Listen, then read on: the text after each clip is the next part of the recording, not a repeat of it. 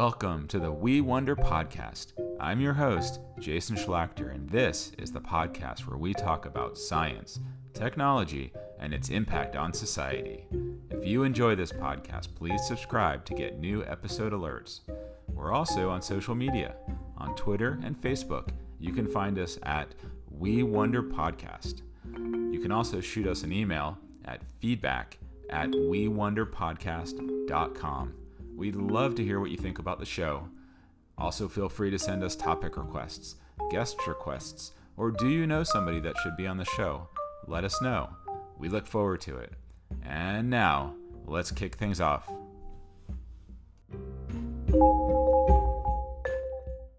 Welcome, everyone, to the We Wonder podcast. Thanks for joining us for this episode. Today, we're going to talk about biology and evolution and sociality and how the genetics impact our social systems and our social structures. And I'm here at Georgia Tech with Dr. Mike Goodisman, who is a professor who studies these things. So, Mike, thank you for joining us today on the show. Great pleasure to be here. Looking forward to talking with you. Awesome. And so some of you may be wondering, like, what does this have to do with our lives? And we'll talk about the reason why we study these kind of things, and we'll talk about how our social systems and society are underpinned by our biology and our genetics. But first, I want to ask Mike about his background, and tell us a little bit how you got here and what you study. Sure. So I grew up in Syracuse, New York, originally, and I did my undergraduate degree in genetics at Cornell University, which was great. And then I did my PhD in genetics at the University of Georgia. And that's when I first started working on social insects, because I saw them for the first time when I came down here, and they were so cool. My advisor was working on fire ants, and to see them sort of moving around was so fascinating to me. So I did my PhD on social insects.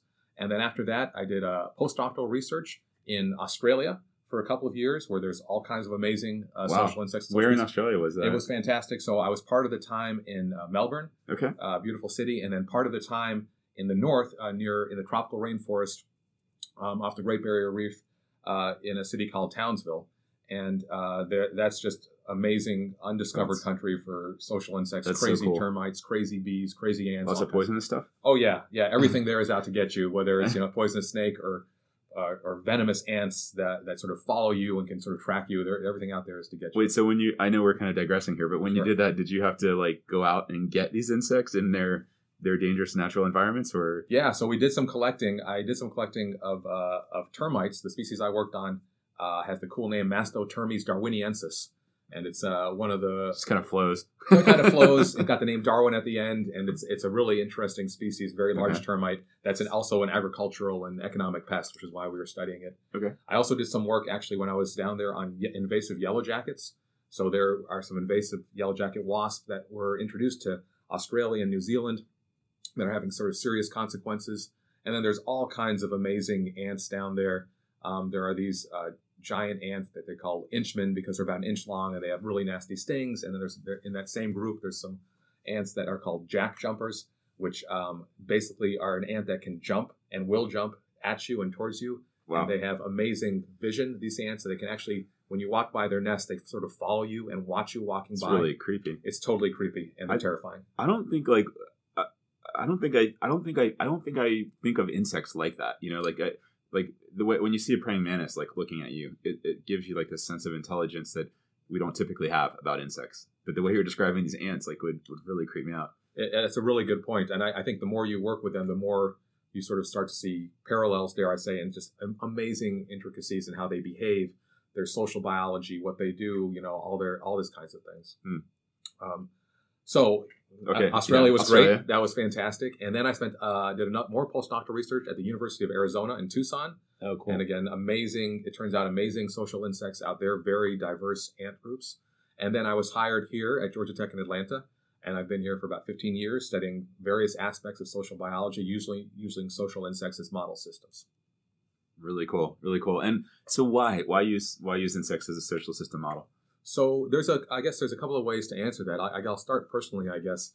I personally have always enjoyed working with insects, and there's sort of a survey that I heard was once done by a major entomology group, a group that studies insects, about why people get into insects and how that sort of happens. Kind of a strange thing, right? And it turns out, I think, that a very large proportion of individuals who got PhDs in entomology tortured insects when they were younger. Oh, God. And it turns out I was part of that group. and so I don't know if that meant something, but I've always liked playing with insects. Maybe all kids do. Maybe they don't all sort of progress to that level.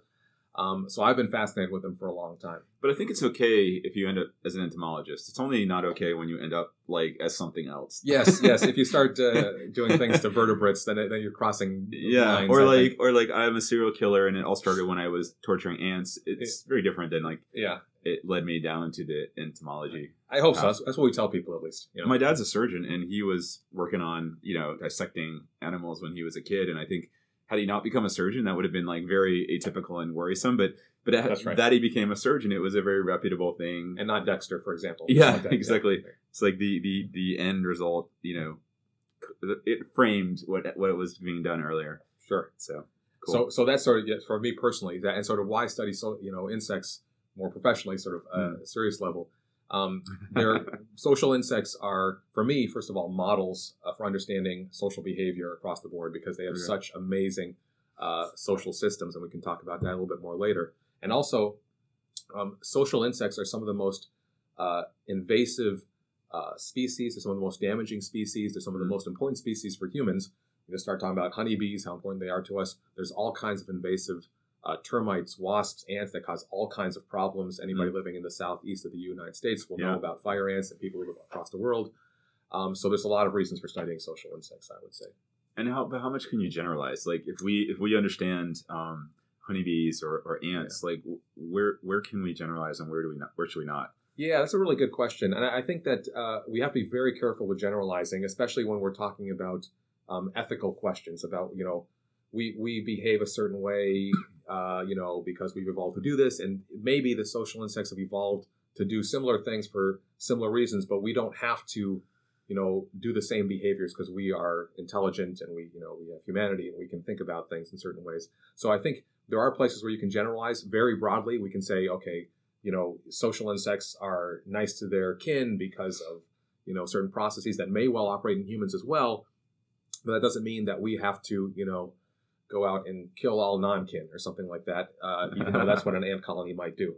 Yeah. So I think we can learn from them, certainly in a lot of ways, but we have to be clever about it. That's kind of interesting. Like, I'm going to go a little sideways on this for a moment, but like ethics is the discussion that I have frequently because I'm in the field of artificial intelligence, and there's a big focus on right now the ethics of our society as AI is making decisions for people being in the hands of a few. And are we institutionalizing bias? Are we making decisions that are not explainable or transparent, stuff like that, right?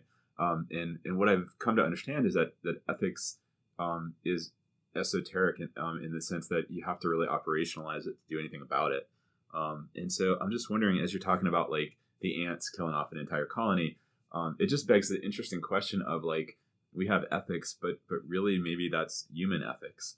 And it's a function of sort of what our society feels should be acceptable amongst us as a community, given our biology and our cultural norms. But like, I mean, are there then animal ethics? Like, is this kind of a weird thing to talk about? Sure. No, it's interesting. So I also am interested in ethics. And I think there are people who would say that animals can't have ethics, that only humans have sort of ethical constructs. To have such things, you have to have sort of a sense of self that animals don't have. And you have to be able to think outside of yourself in a way that animals we don't think can.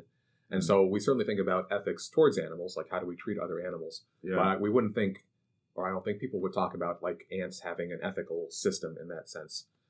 What happens is I think sometimes people, and certainly in the past, have looked to biological systems to inform us about ethical behaviors, which can be very dangerous. So, this is social Darwinism and this kind of thing. Well, we see that there's ants killing other ants and killing termites. Therefore, it's okay. Therefore, it's okay if human societies do it. Yeah. And that's not something, certainly, that we would say now. I think that we can look to learn about, biological systems elsewhere, and that can inform us about why we might be doing things, but it should not be why sort of, we can think about things, and we should think about what it means to be human and that kind of stuff. Yeah, we talked briefly about that just before the show, about how there's social Darwinism in the past was used to justify bias and racism and other, savages versus the civilized people and things like that. And it's worth spending a minute on this, that a lot of ethical systems, especially classical ethical systems, some non-theistic and some theistic ethical systems are based in looking at the outside world and saying, this is how the biological world is set up. This is how we should live, either explicitly or implicitly. That's actually a pretty common thing, and so that seeps in. And you just got to be careful to always be thinking about things. Yeah, I was thinking back to undergraduate. I studied anthropology, and I remember like looking at different societies, and one of the things that I liked most about that was you don't know what's biological and what's cultural or societal until you look at other groups who have shared biology but have entirely different norms and ethics and behaviors, and it was like just kind of like the way you travel to another country and you're like, oh, now I see that that's an American thing and not a human thing, right? It's the same idea. It was like looking at these African tribes and then these Nordic tribes and then some South American tribes, and you're like, oh, that's not human. That's American or South American, whatever. Looking across different tribes or cultures, people do look for sort of the common ethical principles, and there aren't many. There are some people would claim like do not kill. Incest turns out to be one that is usually frowned upon. And whether we can translate that to other animals, we see other animals sort of not doing that, or sometimes doing that in different cases, and you can see real differences there as well. Yeah. One thing that's weird is like as we become more connected and as more people become aware of others out there, we have more awareness of the differences, and it becomes easier to see those things. Okay, let me jump into the hard problems that you're facing in your field. I think this is a fun question to ask because we don't really know what's hard, right? And I think sometimes the answers are easier than asking the questions. And so I'm curious, like when you look at sociality, when you look at how insects socialize or how people socialize, like what are the really hard questions that researchers ask or that we should be asking? So I think one thing that we're interested in is sort of why do certain species evolve complex social systems? So why are we, the naked apes, the way we are? Why are fire ants, have such an complicated social system? What were the sort of pressures that caused this to happen?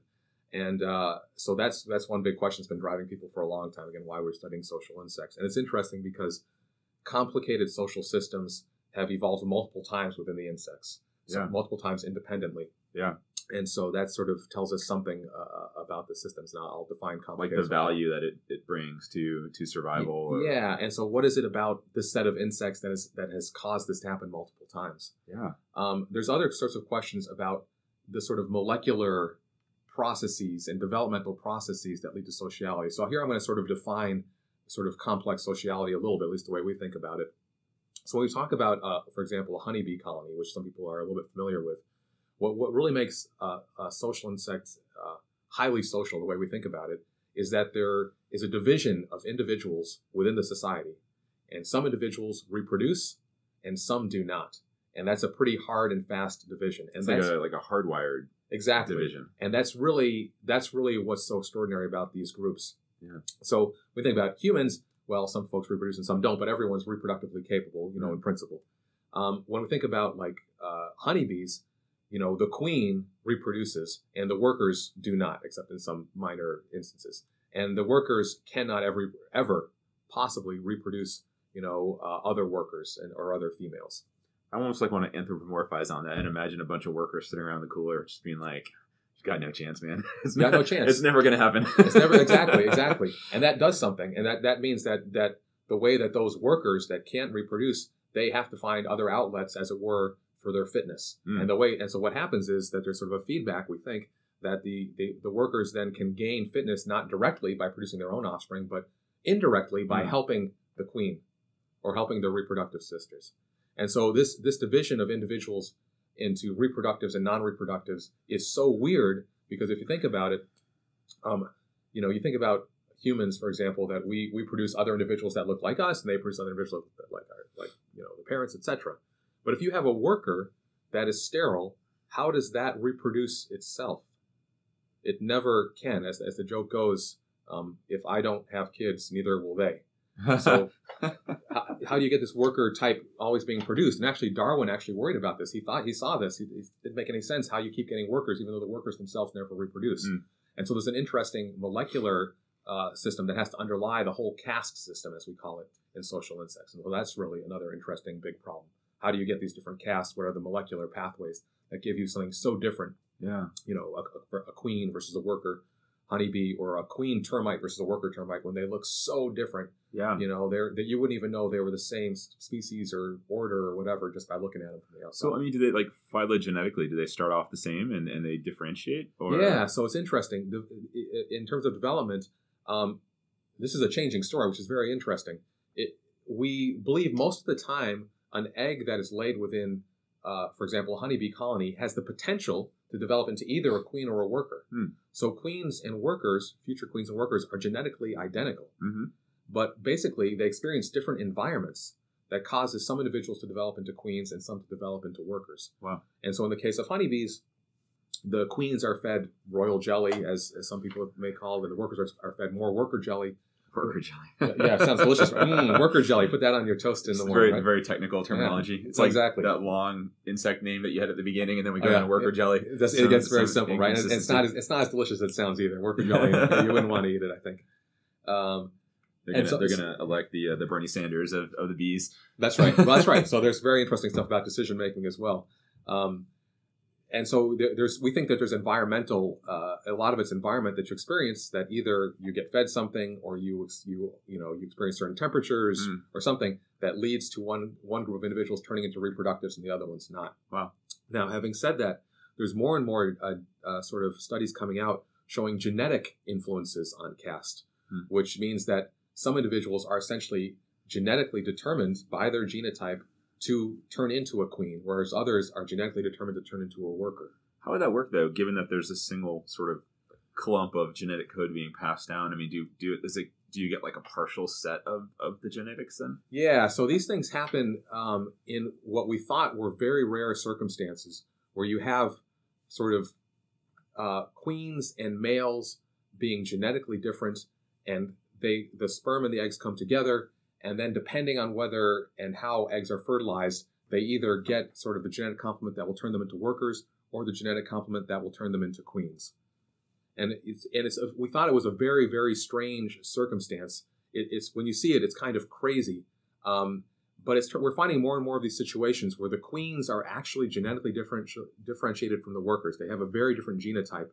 And it's partially, sometimes you have clonal reproduction going on. Sometimes you have other kinds of things. Oh, wow. It's totally crazy. And I didn't even know, just going back like 20 plus years to my college biology, I didn't even know that was possible. No, it doesn't even seem possible. Exactly as you correctly said. How does this happen if you have, the same genes that are being transmitted, and you have to have really, really weird stuff going on? And this, again, was found, once people said, "Oh, this is crazy. You're not going to see any more of that." But then the more sort of genetics we do, and our genetic systems and technologies are getting much better now, we're finding it more and more often in sort of certain invasive ants and some termites. There's some kind of genetic determinations that are going on. It's just showing up more and more than we thought.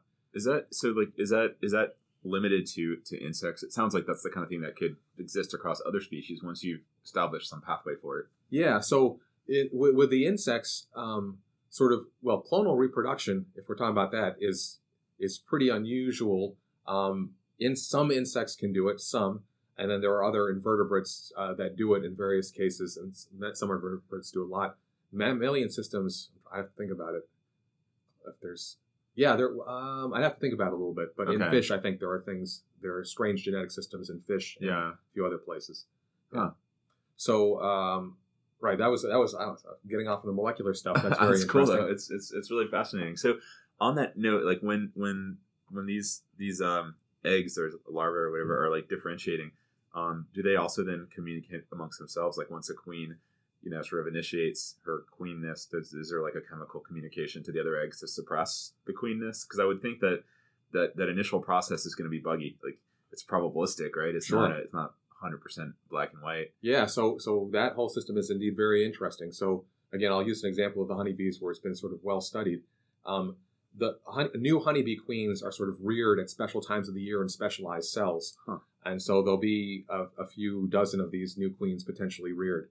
And so what happens is that these new queens are reared up, and as they develop, yes, they are recognized as future queens, and they can be sensed by the workers and by other queens as future queens. And so much so, in fact, that what happens typically is the very first sort of new queen to emerge from her cell, when she sort of develops out, she's a new queen, the first thing that she does is she goes and tries to kill all of her sister queens.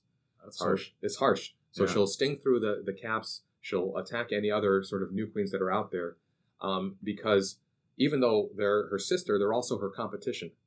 Which is something we don't think about. We think about social insect colonies being big, happy families. Everyone's happy. Well, it's a little bit like humans. Or like maybe. very organized and structured. Very organized structure where everything may be laid out. This only Yeah. be one queen produced and da da da da. Okay. But it's not. It's buggy, as you say. And in fact, there's competition among individuals. Violent, lethal competition among individuals. It's funny. Like I'm like I have these like computational based analogies that I'm building in my mind as you're talking. I guess partly just my worldview, and like I'm just thinking of like if you're doing AI and you're trying to optimize some function, that like it's often the case that there's sort of like sub pieces that you're like sub optimizing on, and this notion that you become the queen, but now you have like almost like a mini fitness function where you've got to like you're additionally tested on your fitness, because if you can't emerge and show that you're stronger than all your sisters, then like maybe you just shouldn't perpetuate your genetics, or I don't want to say should, that applies to intentionality, but right, but you won't. You won't. Yeah, that's weird. Yeah, so there's interesting stuff that happens, if you want to call it mini functions, that's happening sort of all the time within colonies, depending on the sort of system. There's competition even sometimes between the queens and the workers, which again, do you think the workers are always helping the queens in there? Well, sometimes they can come into competition over producing males, and we can go into details about that. But so it's both a unified group, but at the same time a competitive group, and this is always operating. Things are always happening in competition and cooperation at the same time.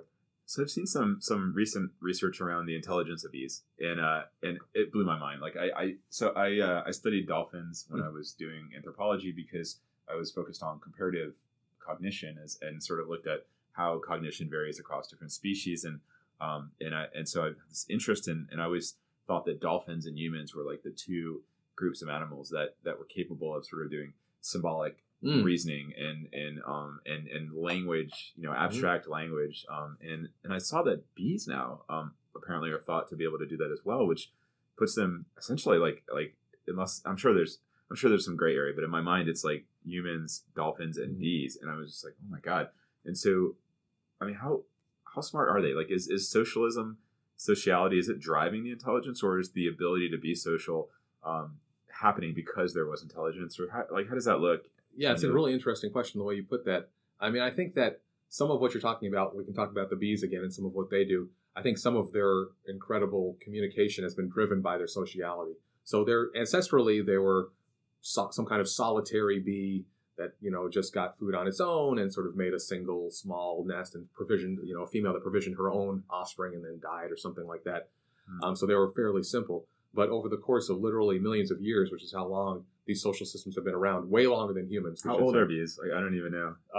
It's 100 million. I mean, social insects go back 200 million years.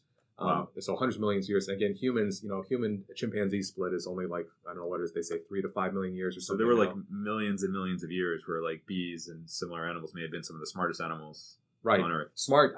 I would be careful. Smart's an interesting word to use. I hear you. Some bees are smarter than some people I know, maybe, but they're extremely sophisticated, certainly in what they do. And so I think the good example of that is the dance language of honeybees. And so I can speak about that for a minute. So honeybees are one of the only other animals besides humans which are known to use symbolic communication. And so honeybees can actually tell their hive mates, their sisters, where food is.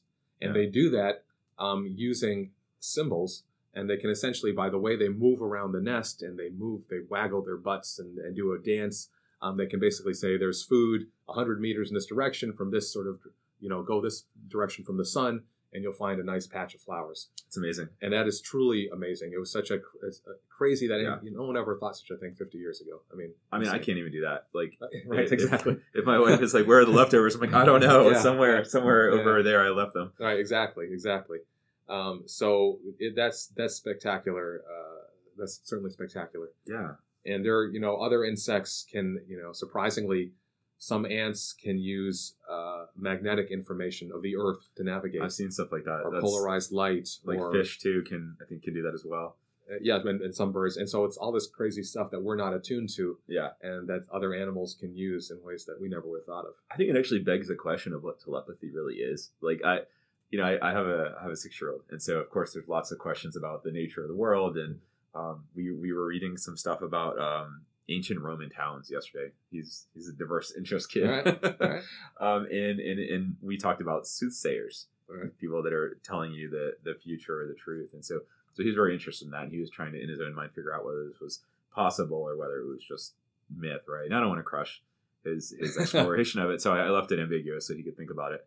And in talking about the future, like, it's interesting because it's like in that way we kind of define this mystical thing like telepathy or predicting the future, but there may be some real basis for it, right? And so like I'm thinking about fish in particular. Like I read that some fish can communicate electrically.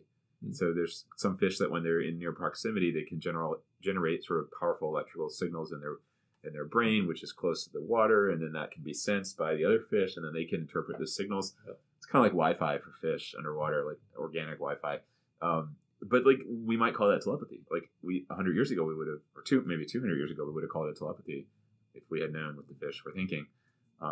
That's interesting. I had not heard that. That's very interesting. The bees kind of maybe like similarly could be thought of that way if we don't understand the mechanisms that are being used to. Well, that's a good point. So if we didn't, if we just saw bees and people did see this sort of bees all going out to the same place, finding food magically, then you might wonder how are they doing that? And it turns out they are communicating in some way that eventually we're able to figure out, or with the fish. Yeah. But if you can't figure it out, then it becomes magic. So maybe when we get like our brain implants in like 50 years, and we just are sitting in the room and like communicating wirelessly with our brain implants, like we'll seem as if we're speaking telepathically. When aliens come to Earth, they'll be like, those humans, they don't even have words, they just communicate. Yeah, so thoughts. Interesting. Let's kill them all. Yeah, exactly. Thanks for your planet. Right. Okay, so as we talk about this in insects, how can we take these lessons and apply them? So like what can we do with this research, even if it's beyond the scope of sort of like the lab research? What happens with this information as we go forward? Yeah, so I'll tell you about some examples in a different direction. So I've been doing some work with another colleague here on campus, Dan Goldman, who's a physicist who does outstanding work in the physics of movement and organization. And something that's become interesting is how, for example, ants move around within a nest. So if we think about an ant nest, it might have like 1 million individuals in it. And the question is, how the heck does traffic happen in there? You just imagine, 1 million individuals all in the same space just trying to get around. And this has real questions, right? So if we think about problems during emergency exits, like if there's a fire or something and there's a concert and then everyone goes for the exit and you get catastrophic jams that leads to terrible fatalities. And so something that we've been thinking about is how do ants do it, right? There are so many more of them. I feel like there's a pun coming here. Is that right? I feel like some fire ants or something. Or I'll try to get there. I don't know. We'll see where we go. So with these insects, for example, some people have done experiments, and it seems like you can't get them to sort of catastrophically jam, even when they're like totally freaked out. Wow. You do stuff, and they will never become so freaked out that they all sort of just form a bunch and just sort of catastrophic. So how do they do that? How do they do that? Right. Yeah. If we knew that, that would be sort of useful to know. Yeah. And there's also some structural issues with the nest. So studying the structure of the nest, how is it set up to be efficient, but not too efficient? So you make for example, the path big enough so that you can go through, but not so big that it takes a lot of time to sort of make. And this has potentially even applications when we think about the applications of social insects to other things. Something that people are interested in are social robotics. Right. So can we have teams of robots doing things for us, whether it's search and rescue or, discovery or military applications or whatever? How do such things work together? How do social insects work together? How do they tell each other that there's food? How do you build something, like a nest if you can't, there's no master plan or there's no blueprint? How do you get something that's, So how could you set up these local decision makers in a way that the way they make decisions creates some emergent behavior that implies some kind of coordination or some kind of centralized goal, but all the decision making is happening exactly. Yeah. So that's one of the really interesting things is that, again, it's not like the queen tells the workers how to build a nest at all. The workers do stuff that leads to the building of a nest. So they have these local decisions, exactly as you said. Yeah. That like a decision might be, if I find a pebble, if I'm an ant, pick it up, and if I hit another pebble, put it down. Yeah. And it turns out if you have that kind of simple system, it leads to the formation of walls. Yeah. Just from that kind of thing. So how does that work, and how can we use that in terms of human function? Yeah. People also study, social insect nests as sort of efficient domiciles. So, these nests that are in Africa that are 20 feet tall and yet can sort of vent carbon dioxide. Well, how does that happen? And people have actually built buildings around the idea of social insect nests. So some structural design around like how could this building get cleared quickly in an emergency, or how could we make efficient use of HVAC or building controls or something like that. Exactly. By it. Exactly. And so people look, again, to be inspired by these biological systems, if you will.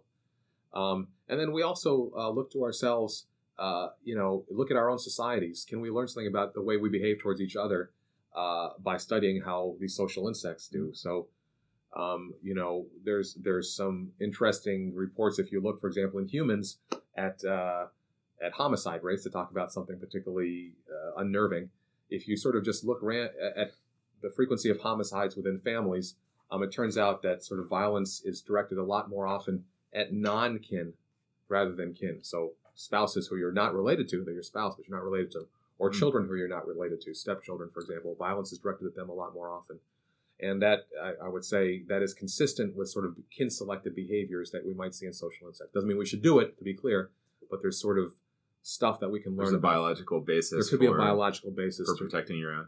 For protecting your own and not protecting the other. Yeah. The problem, though, is that your own it has levels of abstraction to it, right? Absolutely. So it's family, and then city, and then country, and then gender or race or political viewpoint or religious viewpoint.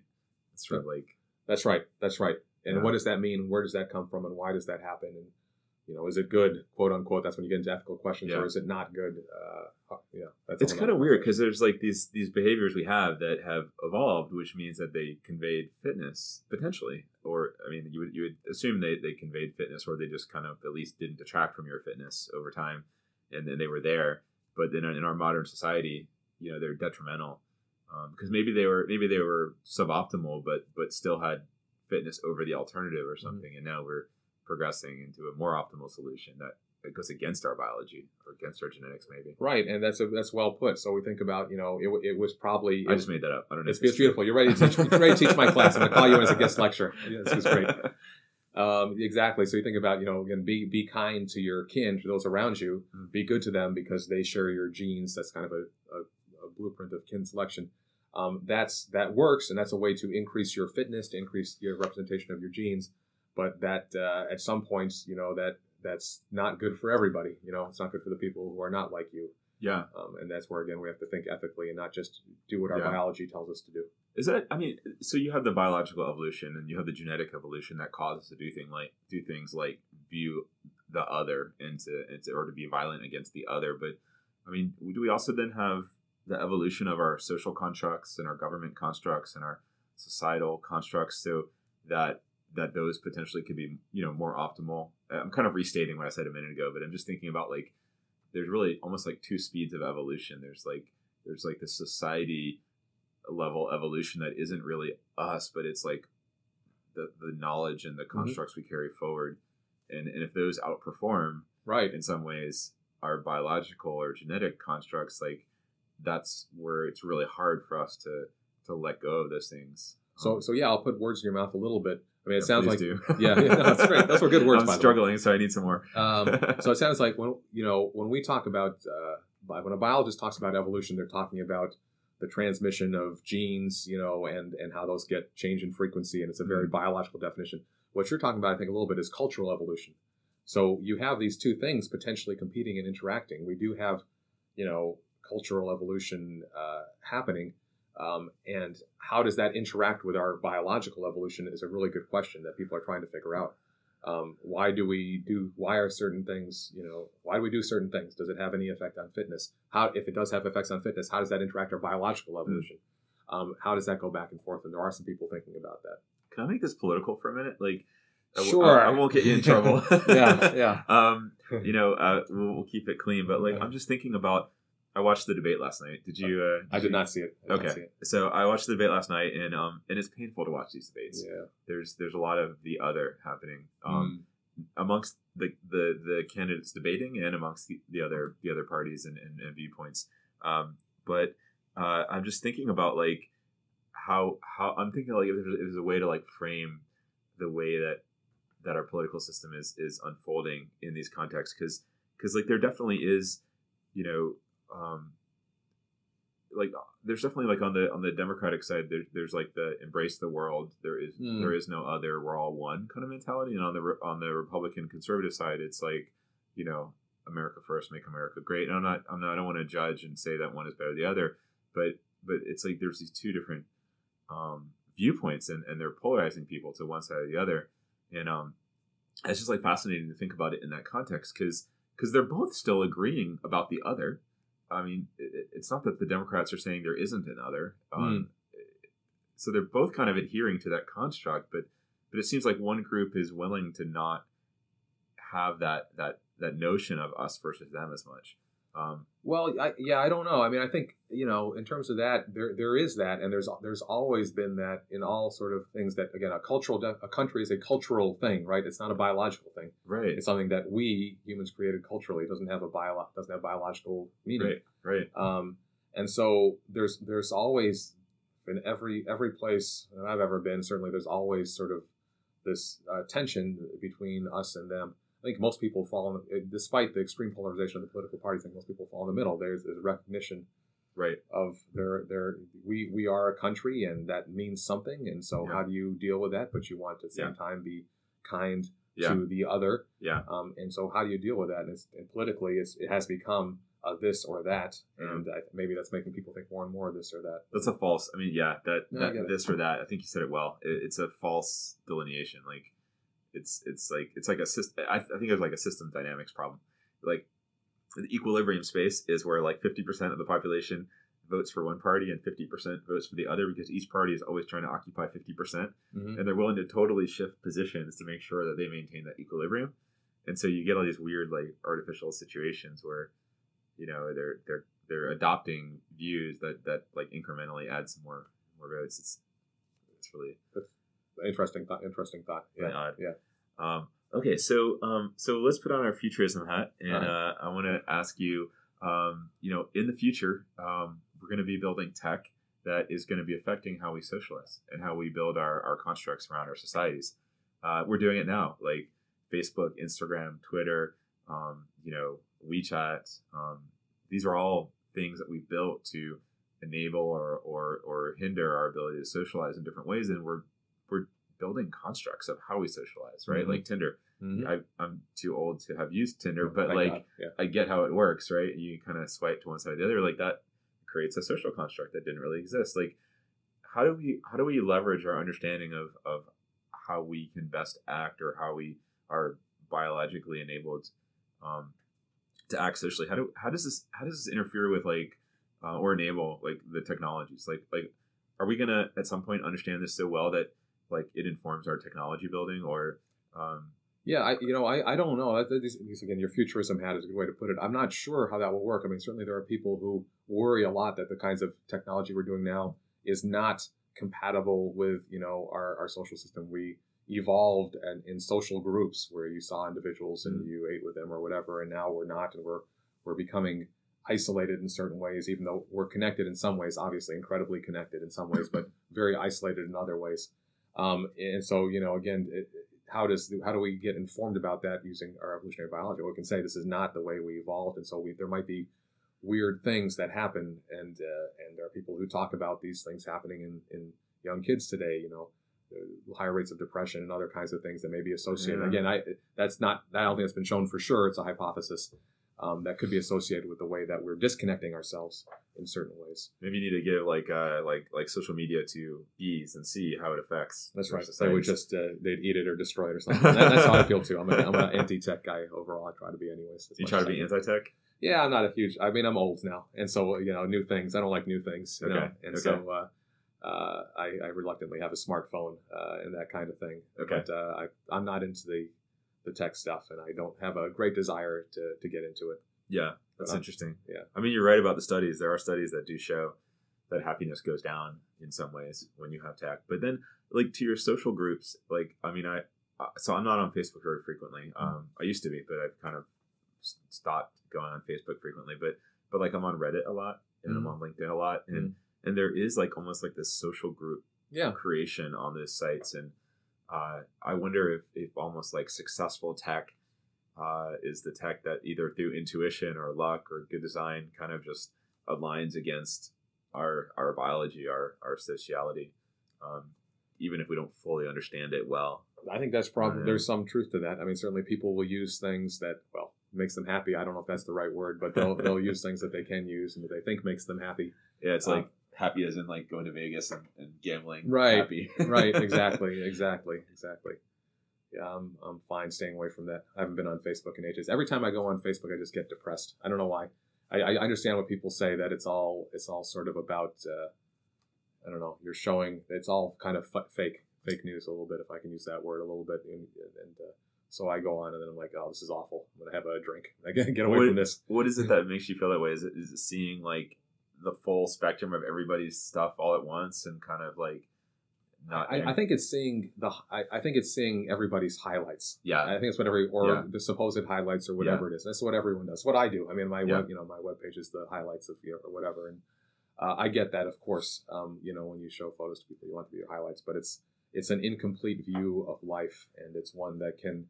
If you compare yourself to, I think as many people would say, that you're never going to live up to it or Absolutely. whatever. And it's like, oh, this is in the end, this is awful. I'm just going to go and do something else. I agree. That's partly why I got off Facebook as well too, because I just, and also partly why I stopped posting, because I was like, we just took this amazing vacation and I could post photos of it, but if I do that, like, how is that going to make other people feel? I don't want to be the person posting that, because I'm not going to tell somebody about the time that I suffered for some reason. Right, and you should. So you make a commitment. You're going to take 2 photos. One photo will be great. The other one will be you, throwing up in the bathroom or something because you got food poisoning on your vacation. Sick all weekend. Some people sort of can see the full, and people, I'm sure you get a lot of hits with that. Yeah. That's fair. I guess if you wanted to be like a social media influencer or something, like you'd maybe post that full full spectrum. I don't know. So okay, well. This has been a lot of fun, Mike, and I really appreciate that. And I told you before, I want to diversify outside of AI. So to anyone listening who thinks I have an AI podcast, let this be the first or second or third shot over the bow. No, but I really love the science, and I wanted to have this conversation. And I think it is really relevant to how we live our lives and how our society is changing. And everyone should know about these kind of these like foundational areas that people like you are studying. So thanks for coming on the show. Thanks. It's been a great pleasure. Really enjoyed talking with you. Look forward to hearing more. Awesome. I appreciate it. So guys, as that wraps things up for today, thanks for listening. Check out our back catalog. We've got a lot of interesting stuff. And subscribe and like, and we'll talk to you later. Take care.